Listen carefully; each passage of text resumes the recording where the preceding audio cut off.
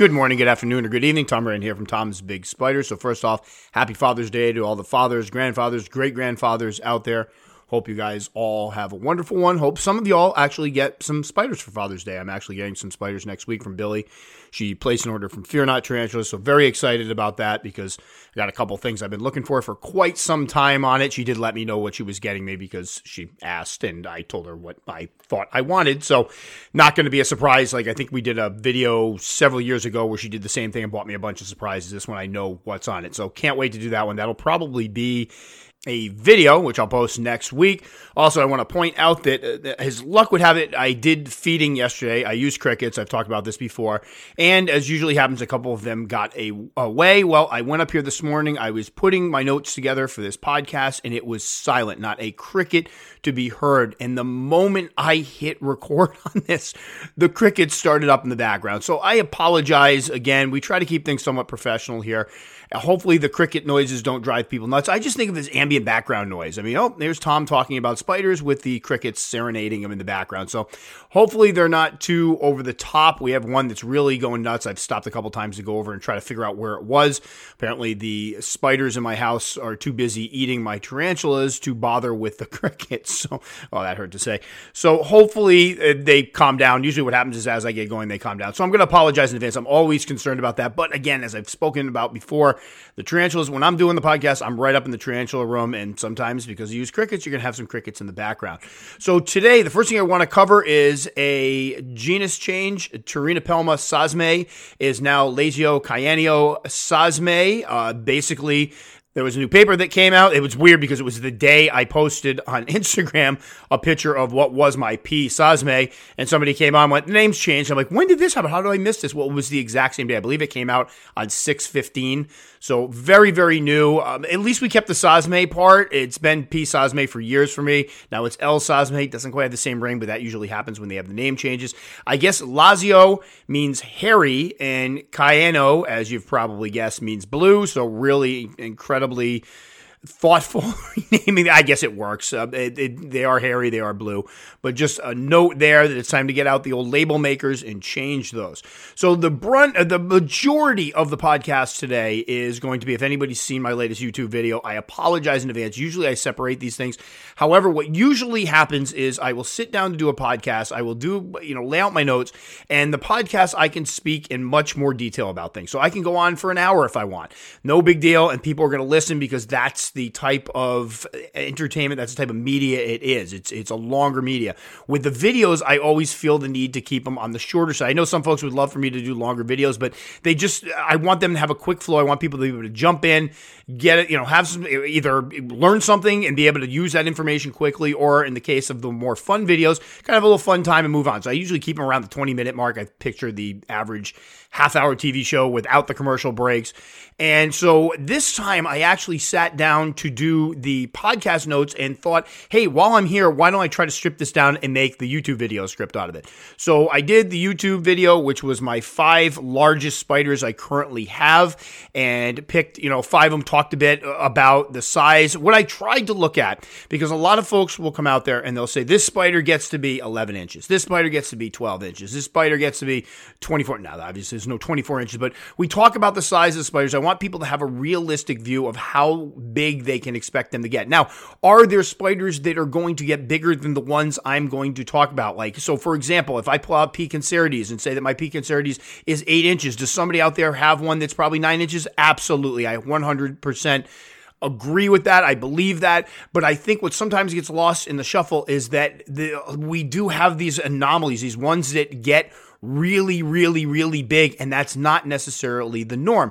Also, I think a point that people sometimes forget is that female tarantulas, not males, female tarantulas grow throughout their entire lives. So if I have, say, we'll stick with Vermictopus, a Vermictopus species, a lot of folks think they live 20 years, 25 years. That would be amazing. If that's the case, and they continue to molt with some regularity, so even if it's every 2 years, and they put on a 1/4 of an inch each time, they're going to keep putting on size as they grow. So you're going to get a spider that is sexually mature at probably 7 or 8 inches. Picture a 7 or 8 inch spider, sexually mature. That's an adult spider. So what happens is the longer you have them, the more size they put on. That's when you start getting into those really, really big spiders in a lot of these cases. So I think that always needs to be taken into consideration, that you may have a spider that's right around that 7 or 8 inch mark for a long period of its life. But if it lives to 20 years, if it hits that point by 7 or 8 years, it lives to 20 years, it's going to continue to slowly grow and put on more size. And I think that's the part people don't think about, is like, sure, you've had the spider for 8 years. It's 8 inches. Well, it seems to be full grown. Not even close. It's going to keep growing. So that's one of the things we have to look at too. So obviously I have not had any of the species I'm going to talk about for the 20-year lifespan, or 15. I believe Pamphilobedius, they say 15 years.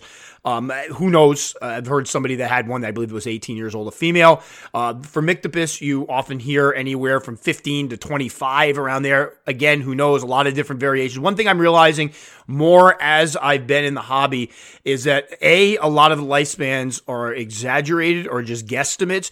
B, a lot of the lifespans are based, I think, on wild, like ones that they got from the wild that seem to live a little bit longer because they're not eating as frequently, they're not growing as quickly maybe. There's a lot of variants that can impact a spider's growth, and I am starting to recognize that keepers can some way shorten the lifespan of their spiders if you're keeping them at warmer temperatures and feeding them more consistently. I mean, some of them, from Myctopus, again, we'll go back to that example.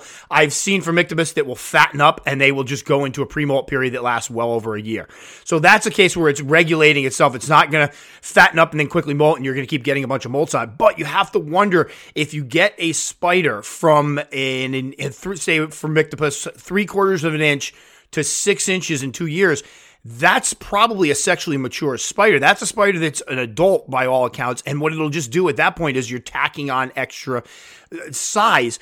But in many ways, you've rushed it through that first part of its life cycle. So that's something I've been thinking a lot about. I've been seeing it more. I think when I first got into the hobby, the goal was to grow these guys up more quickly because I want to do husbandry guides on them.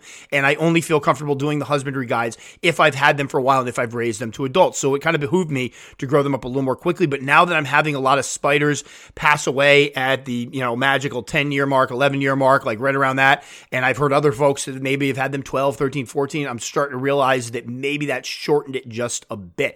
So that's what we're going to be looking at today. Some of the largest ones I have in my collection. This is not a bragging thing. I think sometimes people with their tarantulas, it becomes like a contest where you'll post up, well, my tarantula here is 8.5 inches, and somebody will come on and go, oh, that's nothing. Mine was 9.5. Mine was 10. Giggle. It's one of those deals where I don't want it to turn to that. I'm just reporting what I've got. This is one of the things when I report, I try to give all the information I have so people can have a complete picture of not only the growth rate and why they're getting the growth rate. So we'll talk about right now the fact that the majority of these species I got when I was at the old house. At that time, the temperatures of the old house were cooler than they are here. Summertime, 75, 76 to 80 usually. It didn't get 80 all that much. Most of the time, high 70s, mid to high 70s in the summertime. The room was good that it kept kind of cooler during the summer. During the winter time, it was cooler. So I used to have a space heater in there that I would set to like 72. So the upper levels of the tarantula room were around 72, 73, depending on the temperature. Lower levels were much cooler. And there was a time period, a lot of the ones that we're going to talk about, I got back in 2013 and 14, where I had no extra heater. In the wintertime, it would easily be the 60s, mid to high 60s in the wintertime, and they grew just fine. So just to give people an idea of the conditions that they were kept in, the temperatures they were kept in, my feeding schedules back then were fairly aggressive. Everybody got slings. It was twice a week without fail. Juveniles, usually twice a week, every 4 or 5 days or so. And then adults, it was usually once a week. So that was a pretty aggressive feeding schedule. I've detailed in the previous podcast the fact that I've backed off a bit with my aggressive feeding schedule. I no longer do that. If I pull a spider out and it's looking chunky, it doesn't get fed. And the ones that are molting or just molted and need to put on size, those get attended to a little more often. So that's the conditions these were kept in, and these are the growth rates. Now, what I'm looking at specifically, because one of the things we do is we look at a molt. The best way to measure a tarantula, honestly, is to get its molt. Get that molt, pull it out. If you have to soak it in some water, if it's already hardened up, one thing you want to know is it shrunk a bit. I did notice one of the molts that I had measured, I had a picture of it with the tape. tape measure. I pulled it out not too long after the spider had molted, spread it out, and it was 9 inches. And then later on, I went to remeasure the same molt again to get another picture because I didn't know where the old picture was. I found it afterwards, and it was 8.5 inches. So they tend to, when they molt, they pump all that fluid in between, and you get kind of an idea of how big the spider is. But once it dries out, it kind of shrivels up a bit. So that's something to keep in mind, that when you're measuring the molts, when they're dried out, they can shrink a bit. But what I really wanted to do is take a look at the last. These are all adults. These are all sexually mature female spiders. So what ends up happening, like I started to say earlier, is that you get a molt, you measure the molt, and the molts say 8.5 inches, and you go, well, this spider's got to be 9.5 inches now. We guess. We don't know how much size they put on. So what I tried to do is, a couple years ago, I did a video featuring my big ones, and I tried to measure all the molts so I could say, hey, here is proof of where this spider is at right now. Here's where I'm guessing its actual new size is. And this way I could kind of see how much size are they putting on with each new molt. Many of the species we're going to talk about today go through growth spurts where they can jump, it seems like, an inch. I know for Myctopus, there's one molt in particular where they go from looking like little blue slings, or like 2 inches or so, to all of a sudden they're like 4-inch hairy spiders. It's amazing. Huge jump. But do they usually have those huge jumps as adults? They don't. And that's one of the things I wanted to look at today. Realistically, what type of size are we putting on with each molt once these guys hit sexual maturity? Once they hit that magic 7.5-inch mark, or whatever it may be. Obviously, this won't apply to Theraphosa species because they get much, much bigger. But some of the other ones here, what are we looking at as far as realistic growth rate? So what we're going to do is go through a list of some of the ones that I have, some of my absolute biggest. In the video, I limited it to 5. We have a little more than 5 here. I slipped in some of the other ones that I just, again, didn't have good pictures of, because that's one of the things when you're putting together a video, you want good video. And even the ones I did the video of, some of the footage is not very good. I was trying to get the colors to pop. I was messing with the lights. Billy's so much better at this sometimes than me, because I'm now on summer break. I have extra time on my hand. Billy works during the day, so it's time for me to kind of work on some of these longer videos, and sometimes I just have to go and go, all right, I need footage for this, and go take the spider out and try to get it. So that's the reason why some of these guys weren't on here. But they're ones I want to include on this one. So this is like the director's cut of the video. So if you've seen the video already, this one hopefully will have some surprises in it because I've added a couple things to it. So for example, to kick it off, we're starting off with Pamphibedius species Duran, the Duran bird eater. I forget what the common name is. But I bought 2 slings back in August of 2014. They were right around an inch or so. They had those nice little Christmas tree patterns on the butt. This was after I got P. Antinus, and I had heard, my P. Antinus was a sex female at the time, and I had heard that the slings are adorable with those little patterns on their abdomens. So I saw somebody, I thought it was Pet Center USA back in the day. I could be wrong on this one. Somebody had them for sale, and I decided to pick up 2. I couldn't find anything on them. I'm like, this will be a wonderful surprise. And it was a wonderful surprise, because the male in particular, when it molted out, is to date probably the most beautiful spider I've ever seen. It was pink, fuchsia, purple, and sadly, this was back when I would record. I had just started doing YouTube videos and kind of taking that a little more seriously. And in fact, fun note, my first husbandry video on YouTube actually featured Pamphibedius species Duran. It was back in October of 2015. This is when I really started taking the YouTube thing a little more seriously. But anyway, the male was absolutely stunning and really kind of opened my eyes to how beautiful some spiders could be. But both of the specimens hit right around 5 inches or 12.7 centimeters in the first year. So I got excellent growth rate on them. They lost those Christmas tree patterns fairly quickly, but with them came pinks. Even the female had beautiful pinks and purples for quite some time. As she put on size, unfortunately, those pinks and purples went away, but she picked up some browns with some hints of pink in it in the longer hairs. She's a much fluffier Pamphibedius species than most Pamphibedius species. Most Pamphibedius species have that velvety appearance. She's very, very fluffy. Recently, she molted and she turned like a fluffy, dark chocolate brown, almost black coloration. Just a very striking spider. But speaking of her, I did measure the last couple molts. Her previous molt, which was 3 years ago or so, was 7.75 inches or 19.7 centimeters. Her most recent molt, which was around last year, was just over the 8-inch mark or 20.32 centimeters. So she put on about a quarter of an inch with that. So now I'm guessing she's likely around 8.25 inches or 21 centimeters. So big, beefy spider. Again, I think the fluffiness really stands out to me on this one. And as far as care is concerned with these guys, because I got a funny feeling some people are going to be listening to this, put together a little shopping list for the folks that want the big spiders. Here you go. Here are some ones that I've raised that I can tell you, yes, they get big, and the majority of them will put on massive size in that first year. Care was fairly simple, like any panther. With the slings, give them moist substrate, room to dig, hide. The big thing is to keep it a little bit moist. I let the top dry out. I keep the bottom moist by pouring water down the side of the enclosure so it trickles down the bottom. We don't want the top all muddy. And I did find that as slings, both of these burrowed for quite some time, right up until they hit around 4 or 5 inches or so. Part of that was due to the fact that I gave them less substrate to burrow in, at which point they would use their hides. Nowadays, I tend to give all of my spiders enough room, at least 4 or 5 inches of substrate or so that they can burrow. As juveniles, again, I kept part of the substrate moist. They had a water dish. As adults, they are very, very hardy spiders. You can keep them moist. I haven't noticed that they seem to prefer moisture at all, but you can give them a moist corner, especially wintertime. I do keep things part moist. Let's put that out there. When the temperature drops, the heat comes on, the air dries out, I do keep part of it moist. I give them a large water dish. My girl does need a rehousing. She's in one of these large sterilite shoebox type containers, and I want to get her in something prettier because I really want to see her more often, and those things are kind of milky. It's just not worthy of the spider. But Panthobeteus species Duran floating around probably at about 8.25 inches. Very, very big spider.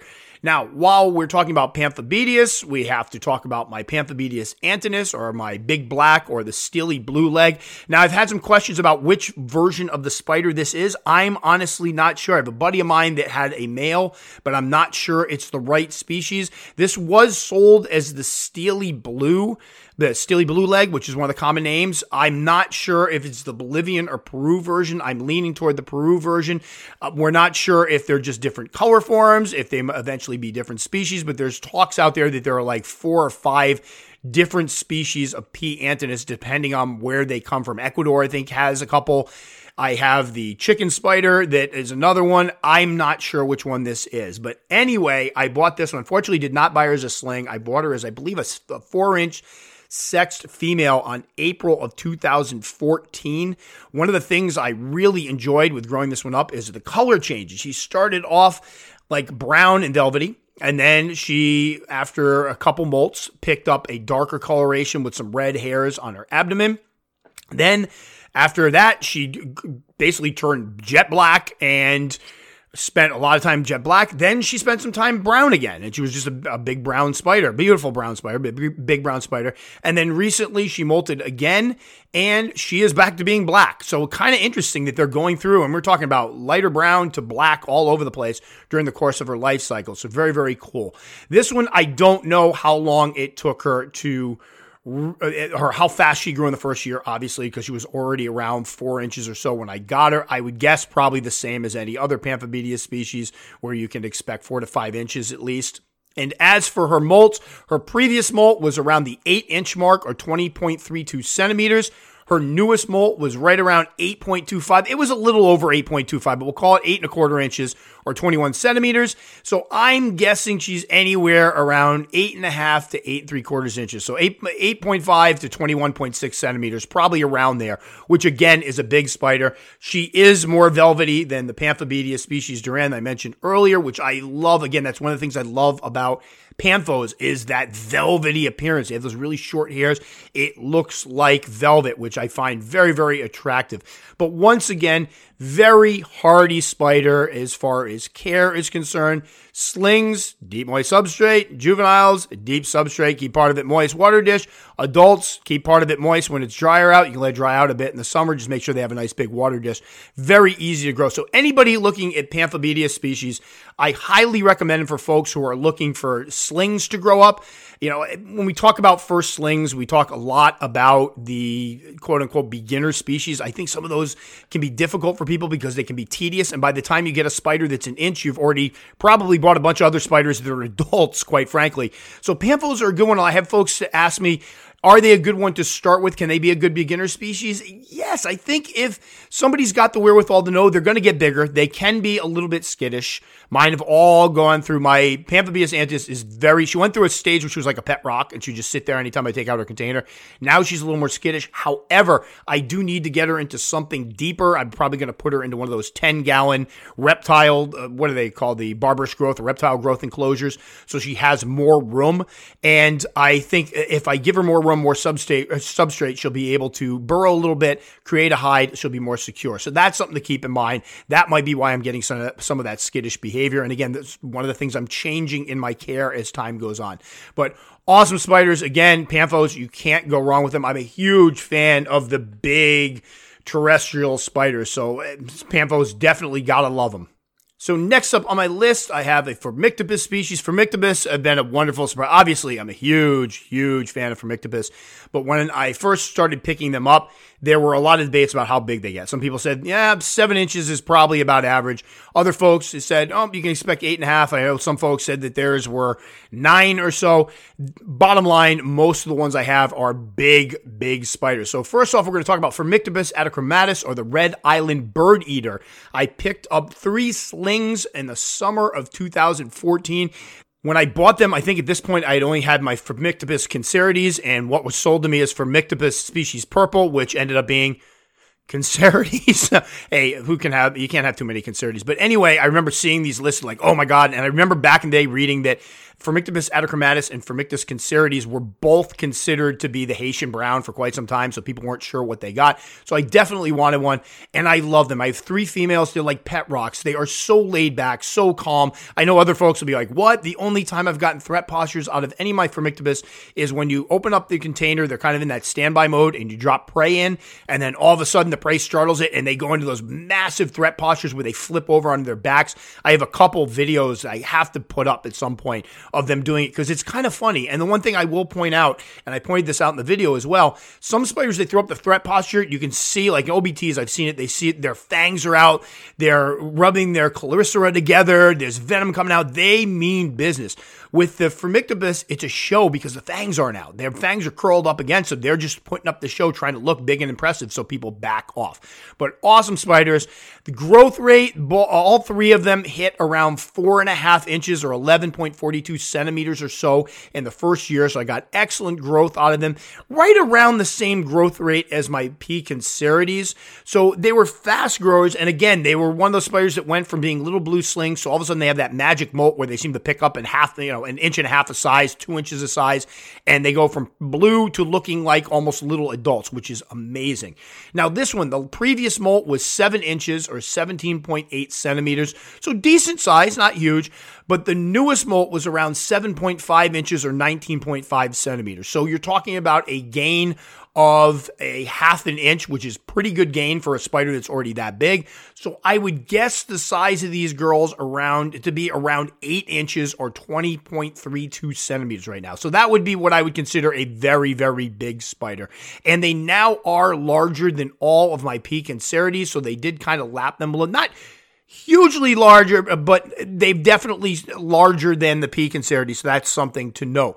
But these guys, again, and you're going to hear me say this with the majority of spiders on this list, as far as care is concerned, they are, and count how many times, if you watch the video, I felt bad because I kept saying the same term, and I was even like cringing when I said it.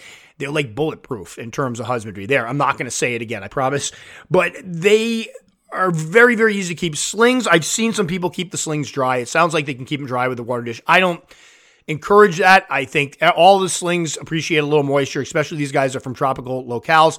So slings, deep moist substrate. Mine didn't do all that much digging, but they seem to appreciate the moist substrate. They start off larger, so you can drop a water dish in there. You can put them, I would house them if you got a bigger one, like 3/4 of an inch to an inch. House them in something a little bigger than you normally would a sling that size, because they are going to put on decent size with each molt, and they should grow rather quickly. As juveniles, you want to give them something, again, it gives them some room to dig in case they want to. I did keep part of the substrate moist at all time, but I wasn't crazy about it, and they had a water dish. And then as adults, Same thing as my Panthos. I keep them in the summertime, mostly dry, and then I will occasionally overflow the water dish, but they always have a nice big water dish in there, a water dish. And in the wintertime, I tend to moisten at least part of the substrate down for a little bit, let it dry out, repeat. But they do fine just like that. I've never had an issue. I've had some molt in the summer where the substrate is bone dry, and they do completely fine with it. So very, very easy to keep. Beginner friendly. If you like, I'm going to go out on a limb and say people are going to chime in and go, I have Atacromatus and it's crazy. So keep in mind, they are capable of having some attitude, and you're talking about a spider that can get to be 8 inches. An 8-inch spider throwing up the threat posture can be a little bit intimidating, but the good news is they don't bolt.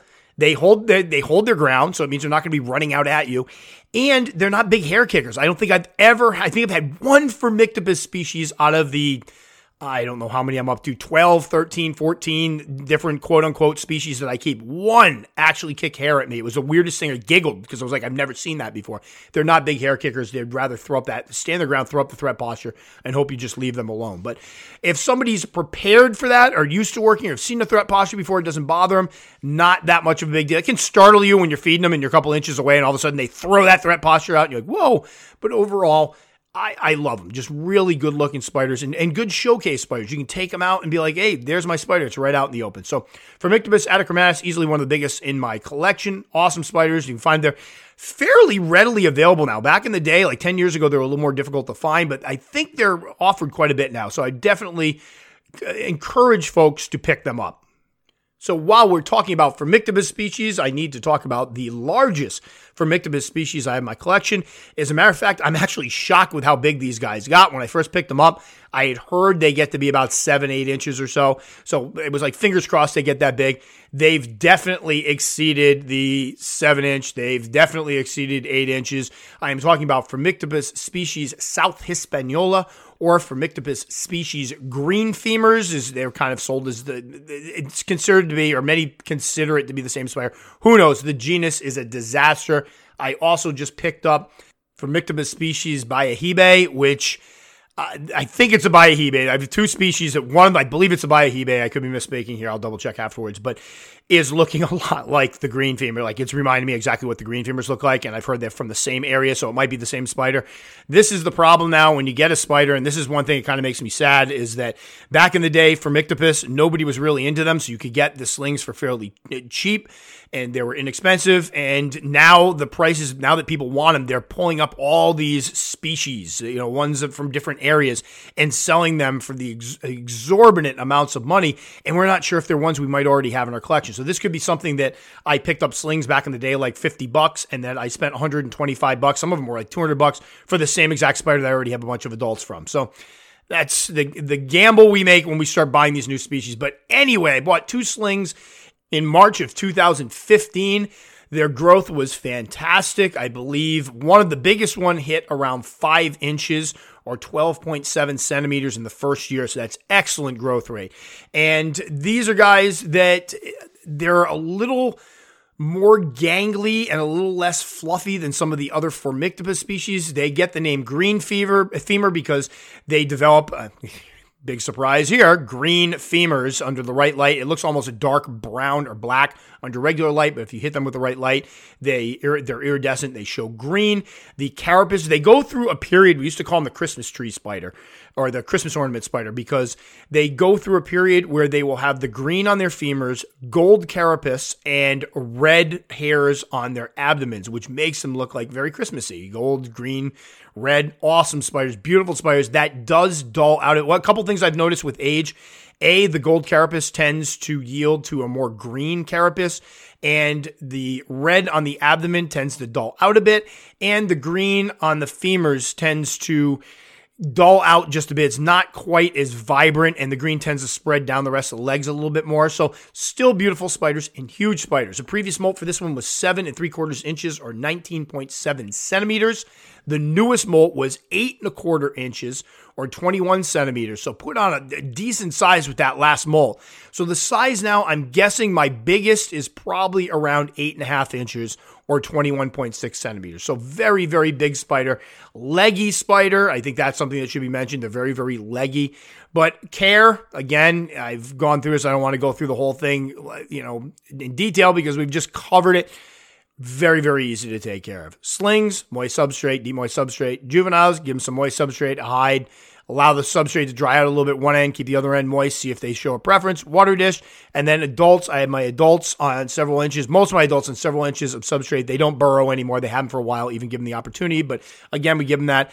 In the wintertime, I moisten down part of the substrate, large water dish. Summertime, let things dry out a bit. They do just fine. And one thing that should be mentioned about all the Formictopus species and Pamphibedius that we've talked about at this point, awesome eaters. Like I have a little Pamphibedius mascara that I just fed the other day. I dropped in a cricket and it was one of those ones like, oh God, that's going to be too big. And before I could even finish my thought, she pounced on, grabbed the cricket, no problem.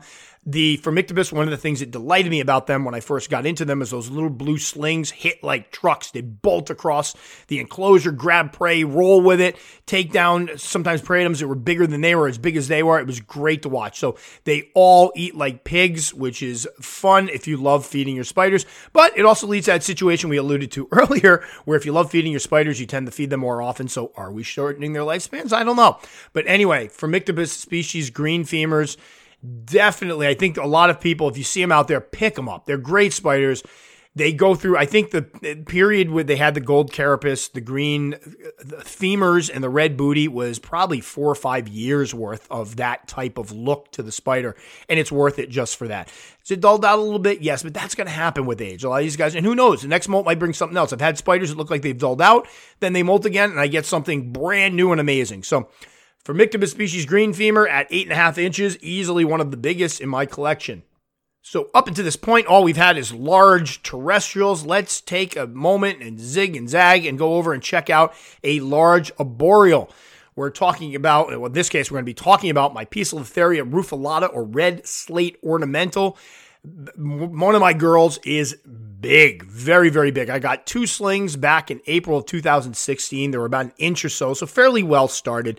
And immediately they did what pokies will do. I gave them deep substrate with some moisture and, moist substrate, but set the enclosure up like an arboreal enclosure. They went behind the cork bark, did a little bit of digging, put up those dirt curtains, the web curtains, and for a while I didn't see them, but they put on really good size because in October of 2016, I had to rehouse them for the first time, and at that point, they were already pushing 4 inches. So that's really, really good growth rate. Growth-wise, they hit, I believe there were over 5 inches or 12.7 centimeters in the first year. So that's a spider that went from a sling to what's, in many cases, a full-grown adult for other species in just 1 year's time. And obviously, Poecilotheria is this, we've been talking about some of the others will make good beginner species. This is not a species I would recommend normally to a beginner.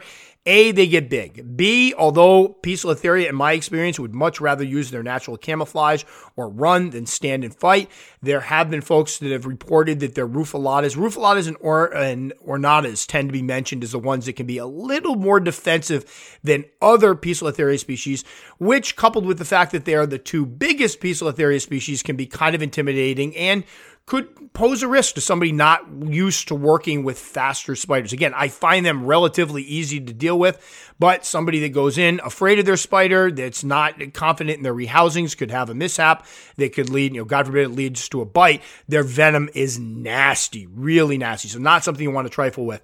But anyway, gorgeous spiders. The one thing that I didn't realize for years, I was enamored with the black, white, and gray Poecilotheria species. Obviously, you got to love Poecilotheria metallica with the blue, but I specifically love the black, white, and gray ones. And then I saw pictures of the rufilata that just didn't do it justice, because when I got one of my girls molted and she turned like a vibrant green, it blew my mind. I love green tarantulas. So they're green. They're big. They're green with some yellows. Again, as they get older, the green dulls a little bit, but right after a molt, they're just stunning. Now, the last molt for this one, she was right around 7.5 inches or 19.5 centimeters. The most recent molt, she was just over 8 inches or 20.32 centimeters. So put on some really good size. She was actually stretched up against the glass once in that pokey thing where they stretch the legs all the way out. And she was easily 8.5 inches, probably just over 8.5 inches or 21.6 centimeters. So pushing 8.75 centimeters, close to 9 inches. That is a big spider. And if you like pokies, there's nothing better than that, cryptic pattern they have in their abdomens and their back. Throw in a little green, big spider, just beautiful. Care slings, you're going to want to give them a little room. These are one of the ones that smaller slings I sometimes start in either 20-ounce deli cups or the old 32-ounce deli cups. Give them enough substrate so that it stays moist, the bottom layers stay moist. Cork bark high, lean against the side. Water dish if you can fit it in there. Juveniles, I put them in something that's usually around a couple gallons or so. You want to give them some room because, again, this is one of those species that they'll be 3 inches 1 minute, 5 inches the next. There's one molt in particular where they seem to put on massive size. And again, with a species like this that can be quicker, that has that potential, well, not potential, it has nasty venom, you want to limit the rehousings if you can. So for some folks, if you put them in a 32-ounce deli cup and they hit that 4-inch mark in the deli cup, there'll be one molt where they'll be like, this is a little cramped. Oh my gosh, it's way too cramped. You can easily take that deli cup and put it into their adult enclosures. Make sure you have lots of different hides for them and some foliage so they'll feel comfortable and they'll have cover. And then you can put them right into the adult enclosure and spare yourself that extra rehouse. But adults, I keep the substrate slightly moist at all times. Water dishes, I have one of my big girls in a large 12 by 12 by 16, the Exoterra Minis, I think it is, mini tall. The other one will be going into the same thing. And the other day I tried to get footage of her, and unfortunately, as I went to go in and I got my phone, I went to open her enclosure, and she went and hid. So she's, like I said, they're more shy than anything. But Poecilotheria rufulata, easily one of the biggest in my collection. I do have several ornatas I'm growing up, and I did have somebody chime in that they had one of their female ornatas molted, and the molt was 11 inches. I can't imagine 11-inch pokey. I want to see 11-inch pokey. Now, granted, there was no proof. I didn't get a photograph for myself, so who knows? We get this a lot where people will tell me they got these giant spiders and they can't prove it. But I have heard one's easily getting 10 inches, so we'll have to see how it goes. Maybe we'll be adding that one to the list a few years down the road. For the next one on my list, we're going back to the Phormictopus, the genus Phormictopus. We're going to talk about Phormictopus species Dominican purple, originally sold to me as Phormictopus species Cautis violet, which is ridiculous because Cautis is a Cuban species and a totally different spider. And the slings start off as brown. These guys were blue, but I got 2 slings back in July of 2015. And they immediately became some of my favorites because I hadn't seen many photos, but I'd heard somewhere that they get to be a brilliant purple. Well, my, do they. I mean, easily one of the most beautiful spiders I've ever kept. The one thing I love about the Phormictopus in comparison to the Panthos is the females inevitably lose the beautiful colors, whether it be the purples or the pinks. The Phormictopus species, on the other hand, females all keep them. So I've got my Aratus, my species green, my green femurs, my purples. All of the females are full grown and still have those colors, which is an extra bonus. Now, granted, the males are beautiful as well. And Pamphobetus, I love my Panthos, but that was something that I thought really stood out because I had people would see pictures of the purple Phormictopus back in the day and they go, oh, what is that, a male? No, that's a female. That's an adult female. So my purple is finally getting to the point where her purples are dulling out a bit. She's still got them. They're still on her femurs. Lower legs, carapace, but both of them are getting older and they're starting to dull a little bit, but you're talking about spiders now that are 7, 8 years old.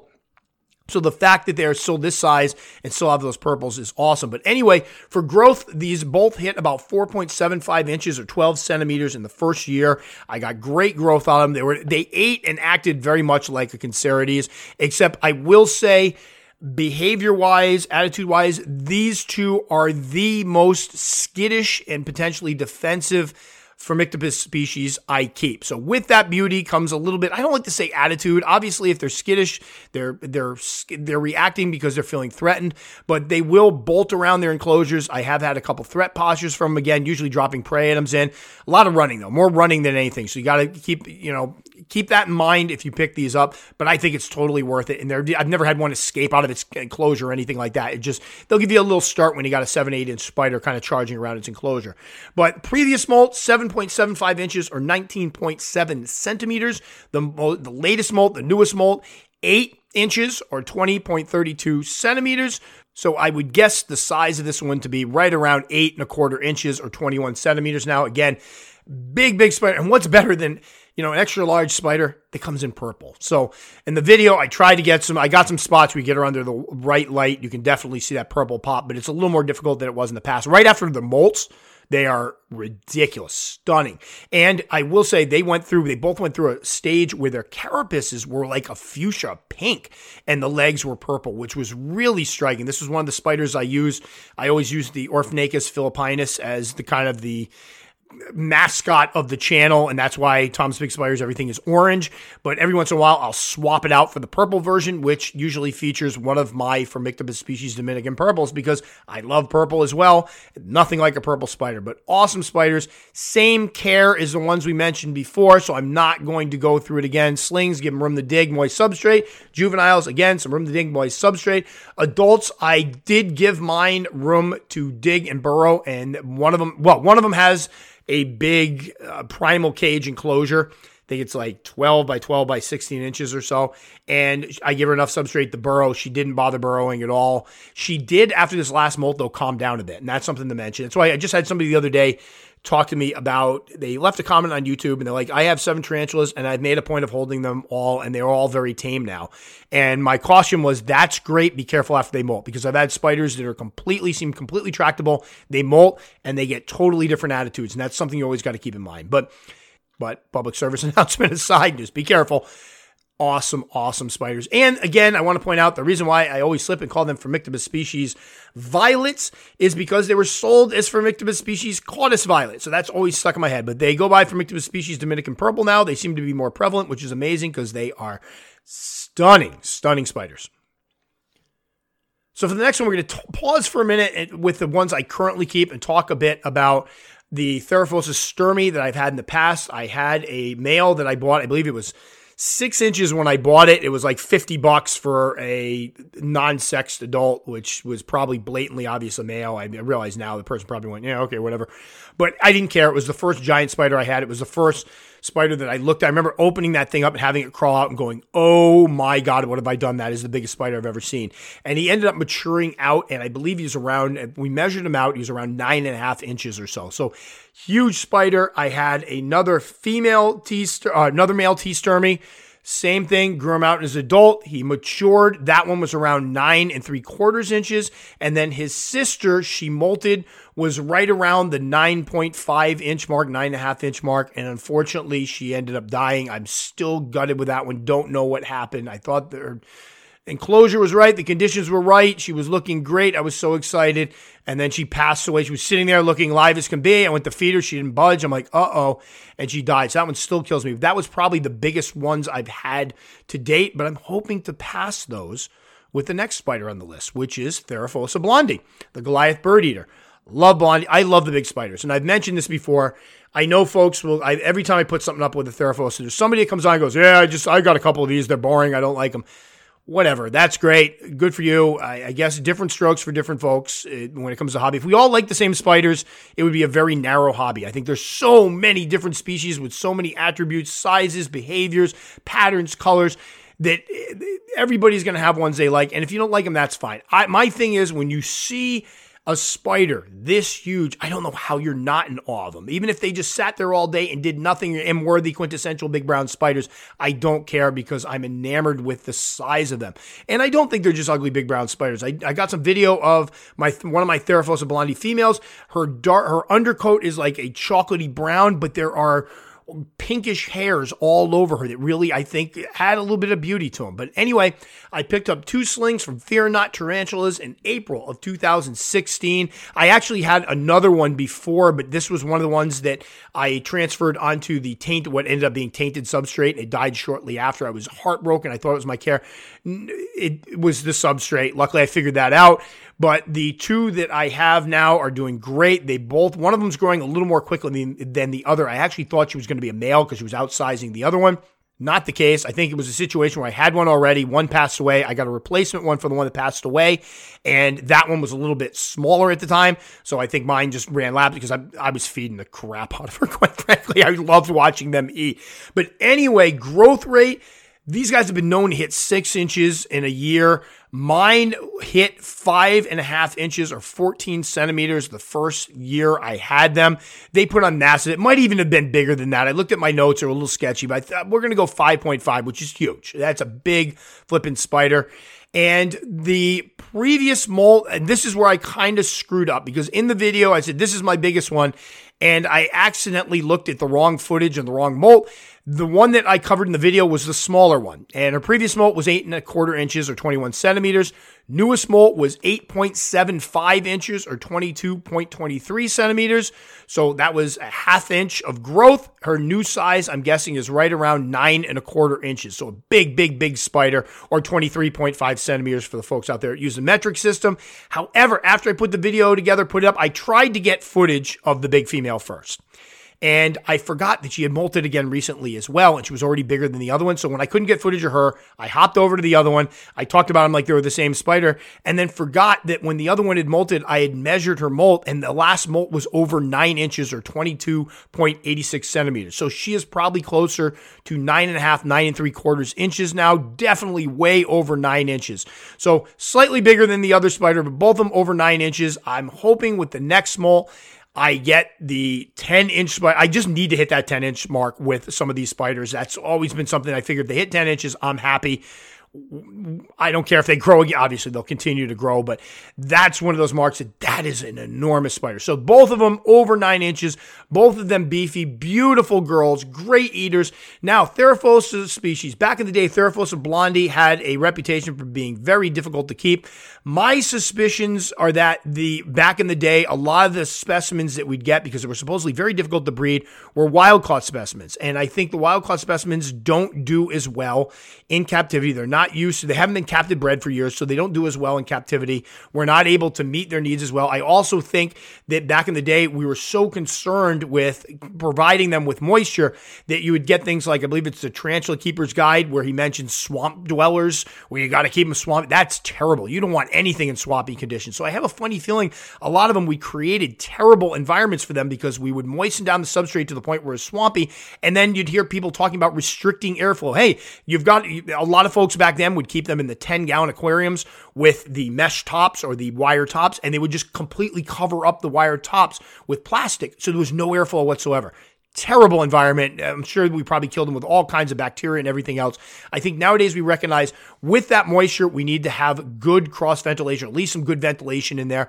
So mine, I do keep moist. I have, one of them has 2 water dishes. The other one has 1 big water dish and a plant. I keep the lower levels moist. She has burrowed. She uses her burrow. In fact, that's why I couldn't get footage of her for my video, because she immediately retreated to her burrow, which is great, because more often than not, I come up here, she's sitting right out in the open. When I disturb her, she doesn't kick hairs. She doesn't run around. She just climbs into her burrow and hides, which I love. Beautiful, beautiful girls, gigantic girls. For folks who want to keep them, I don't think they're as difficult as people make them out to be. Trick is moist substrate, deep moist substrate. That's a trick to anything. Honestly, you can use this with any spider. It's no magic. It doesn't make me the super keeper. It's easy to do, really. Give them several inches of moist substrate. Let the top dry out a bit. When you add water, squirt it down the sides of the enclosure so it goes down to the bottom layers. Folks ask me, do you do false bottoms? I do not. I may do some more experimenting with them in the future. I have not found that I have to. I found that if I pack my substrate down, if I use a substrate that allows for me to pour water in and rehydrate more easily. So, for example, I used topsoil for many, many years. And topsoil, once it packs down, once it dries out, it's difficult to rehydrate. You pour water in, it doesn't soak in, it muds up the top. And then what happens is, because only the top gets moist, A, the top's always moist, which you don't necessarily want. B, it evaporates much more quickly, so it dries out more quickly. You want those lower levels moist. So I've either mixed my own, used the BioDude stuff I found works very well. If you can keep those bottom layers moist, don't ever let them dry out, because once they dry out, it's very difficult to add moisture to it. But I've had no issues that way. However, a lot of folks will point out that if you do the false bottom, you pour the water in, it naturally goes right down, gets in those clay balls or whatever you're using, and it's much easier to keep that. As the moisture evaporates, it keeps up the natural humidity inside that enclosure and keeps your tarantula hydrated. So I may try more of that in the future just to try it out so I can speak to it. Does it do any harm? No, I don't. The only issue I've ever had with it is one of them, I set up a false bottom on the spider, dug through into the false bottom, kind of made a mess. A lot of folks say they have no issues with that. So I think overall, once you realize the trick is to keeping the substrate deep, bottom layer is moist, they're not that difficult to keep, but other people might disagree. And again, I've been there. I remember. And I think part of the problem was when you read about moisture-dependent species back in the day, everybody was misting or just dumping water in the top. It took me a while to figure out the fact that the top didn't need to be moist. Back in the day, I would freak out. I remember my LP. I picked up its enclosure. The top was all dry. I'm like, oh my gosh, this thing's going to die. The bottom levels was still moist. So I'd pour more water in. I was overdoing it. Once I figured out that secret, bottom layer is moist, let the top dry out. It was good. Hopefully most people can take my recommendation on that, realize it's not that difficult, and try these guys out because they're absolutely, if you like big spiders, you can't do any better than the Theraphosa species. And finally, as a way of penance, because this was one of the spiders that I finally admitted to was not my favorite, it was one I bought years ago because I didn't think I was ready for a Theraphosa species. I had heard these get just as big. They grow super fast. I was so ready to have this giant spider. I picked up a sling, and then the sling took forever to grow. By the time the sling hit 4 inches, I had already kept Theraphosa species and other species like Formictopus that had run laps around it. So because of that, I was kind of like, eh. But I have a big, giant, beautiful female now that I absolutely adore, and she has brought me around to loving this species of spider.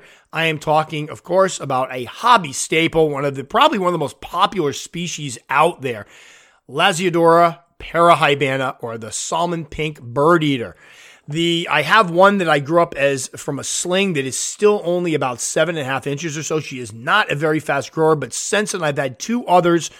One of them I bought as a sling. I think I got it as a freebie, and it ended up being a mature male, and that one matured out within about 5 years or 6 years or so. So that one grew much more quickly. And I think as a male is about 7.5 inches or so, gangly male. And I gave him off to a friend to breed. And then I have the one we're going to talk about here, which Billy bought me as a sexed 3-inch female for my birthday way back in February of 2014.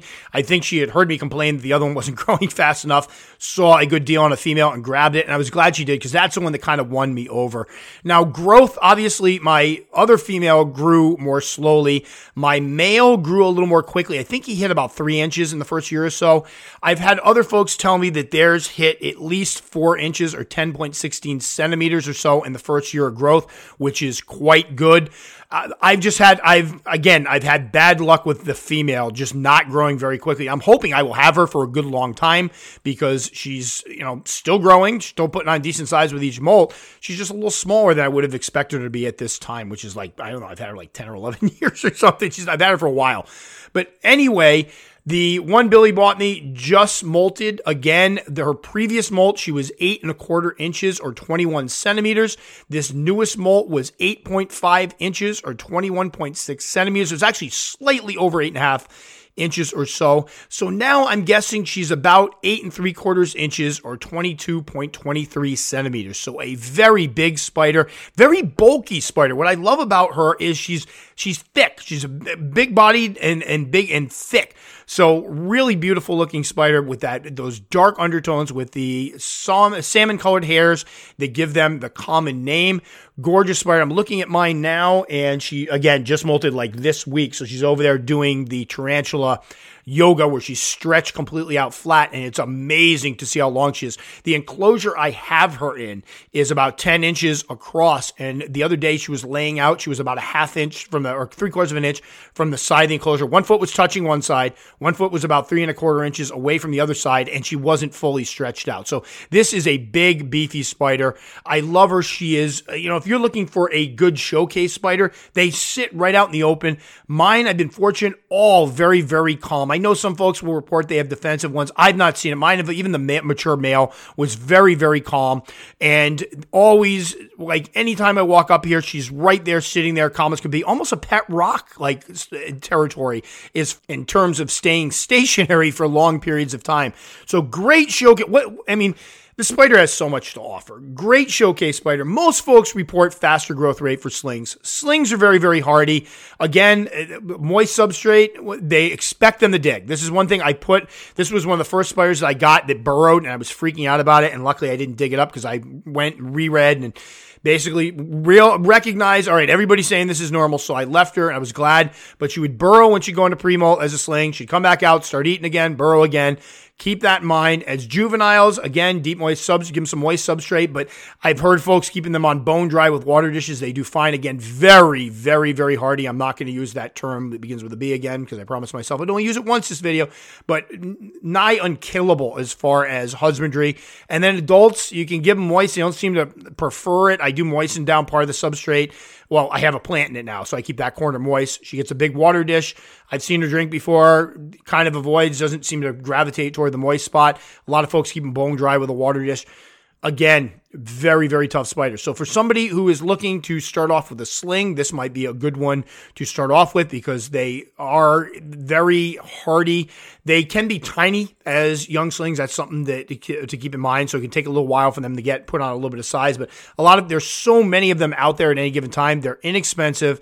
They're easy to come by, and you can usually find larger specimens. You'll see some folks will be like 1/2 inch slings, 3/4 inch slings, 1 1/4 inch slings. So you can decide which ones you want. Start with something a little bit bigger. It'll probably put on size a little bit more quickly for you. It'll be a little more hardy when you start off, but Lasiodora parahibiana, amazing spiders. This girl, I'm guessing she's smaller. I mean, I'm not guessing. She's smaller than my other adult Theraphosa blondie, but who cares? She's right around the ballpark of it. Gorgeous spider, monster spider, and one of the biggest ones in my collection.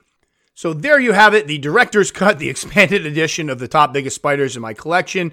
I'm sure one of the folks, I think I mentioned this in the video, that I've had some folks tell me their Acanthoscuria geniculata got to be over 8 inches. Like one of them had an 8.5 inch one, and people are like, what about an Acanthoscuria geniculata?